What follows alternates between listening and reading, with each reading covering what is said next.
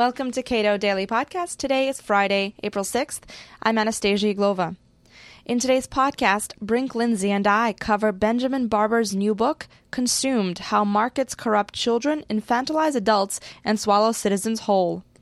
Brink is Cato's Vice President for Research and author of the upcoming book, The Age of Abundance: How Prosperity Transformed America's Politics and Culture.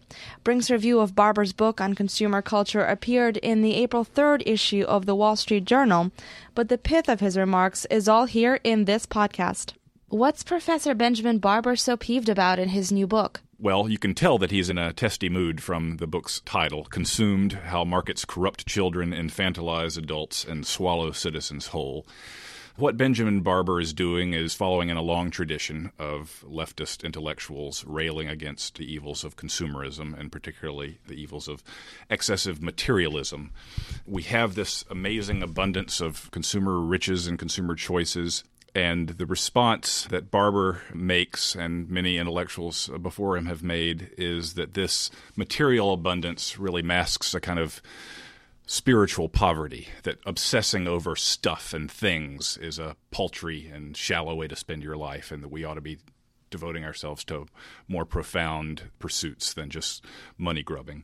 And further, that what looks like this proliferation of choices — you have umpteen thousand different products in the typical grocery store these days — what looks like this proliferation of choices is in fact a subtle kind of tyranny, that the consumerist capitalist system is a kind of trap that brainwashes people through incessant drubbing of commercials to become materialists and to spend their life in the rat race striving to get more stuff, and that people are being programmed to value things that really they ought not to value. And so it's really a kind of attempt to see through the obvious benefits of capitalism, plenty and choice, and say the plenty is really not the kind of plenty we ought to be worrying about. We ought to be worrying about spiritual plenty, and the choice is not the right kind of choice. Instead of choice about consumer items, we ought to be choosing for ourselves a more authentic lifestyle. Throughout this book, he's very, very critical of consumerist youth culture, but it sounds to me like more of just an aesthetic argument. Or does he cite any specific examples of how materialism has actually eroded quality of life? Or is this just his preferences in a book? I think a lot of his critique boils down to revulsion that more people don't share his middle-aged college professor's tastes. And he imputes to the capitalist system the tastes of consumers that capitalism caters to. So I think he gets a number of things wrong. First, he obsesses about the sizzle and forgets the steak. So he's obsessed about all of this advertising and vulgarity and kind of stupidity and banality of commercial society, and he forgets the fact that the rise of consumerism is associated with and intimately connected to the greatest increase in human well-being in human history, that the societies today where people live the longest, live the healthiest lives, have the most comforts and conveniences, are best educated, and live with the sort of broadest life horizons, those are the places where consumerism is most firmly planted. And furthermore, it's not just a coincidence that consumerism, I think, is more or less a necessary adjunct of capitalist prosperity. As we get beyond supplying merely people's basic survival needs, the minimum food, shelter, and clothing people need to get by, then we move into the world of choice and discretion. And today, the bare requirements of survival can be bought with really just a tiny fraction of people's income, and everything above that is up for grabs. It's choice. So suppliers trying to get people to buy their wares must persuade them to expend their discretionary income this way rather than that way. And how do you persuade? You persuade through advertising. Meanwhile, in our culture today, not everyone has the tastes of a college professor. Some people like popular culture that's less sophisticated and less demanding intellectually than Benjamin Barber might prefer. But the market is going to supply what people want. Furthermore, the fact is that the kind of prized demographic of advertisers is young people. And for the simple reason they have a lot of discretionary income. They don't have a lot of their income tied down in mortgages or monthly bills. Everything that they spend discretionarily. Secondly, they don't have the settled brand loyalties of older people, and so they're much more volatile, which means their dollars are up for grabs, so advertising is focused on them, and that's why the 18 to 34 demographic is the prized demographic of TV advertisers. You might regret, if you're a middle-aged intellectual, that this is the target demographic, but that's the way life is right now.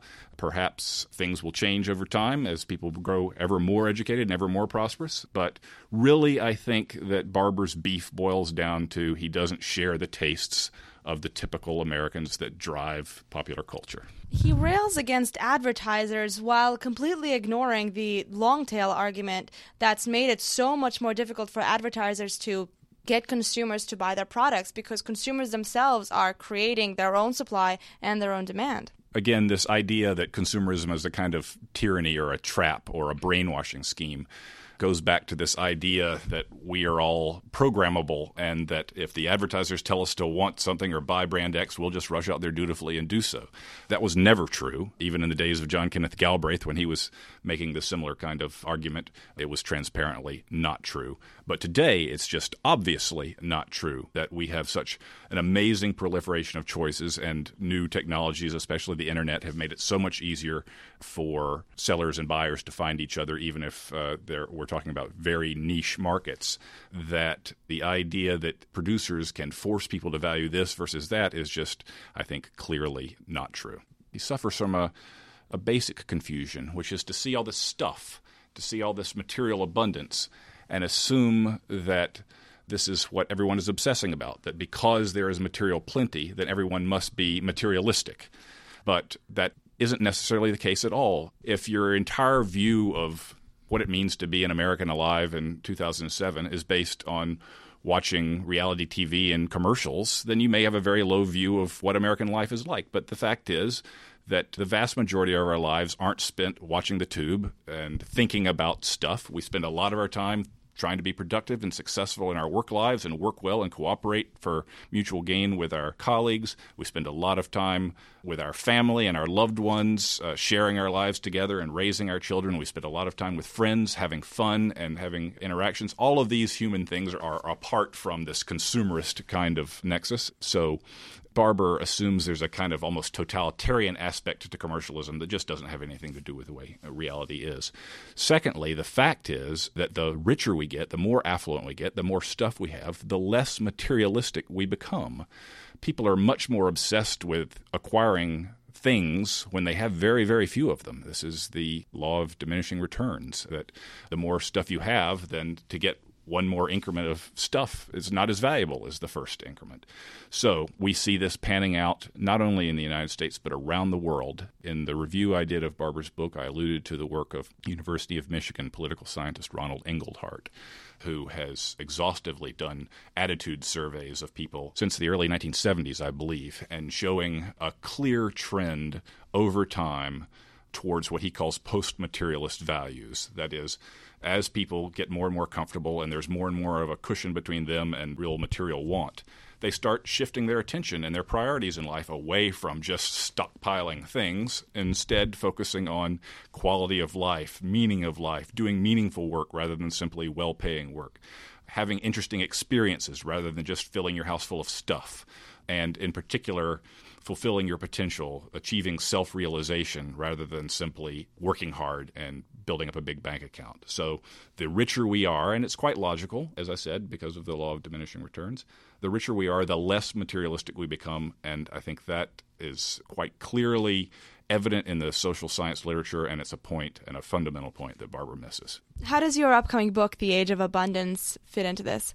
Well, it is telling exactly this point that I was just making. The book is an examination of American history since World War II, and in particular how mass prosperity, mass affluence has affected huge changes in cultural values, shifting people away from the attitudes that are understandable in a time of scarcity and in a time of trying to overcome scarcity and build up economic growth, and away and towards a culture now where everyone is relatively comfortable and we're much more focused on quality of life and self-realization. And my book details that cultural shift and then explores its cultural and political consequences.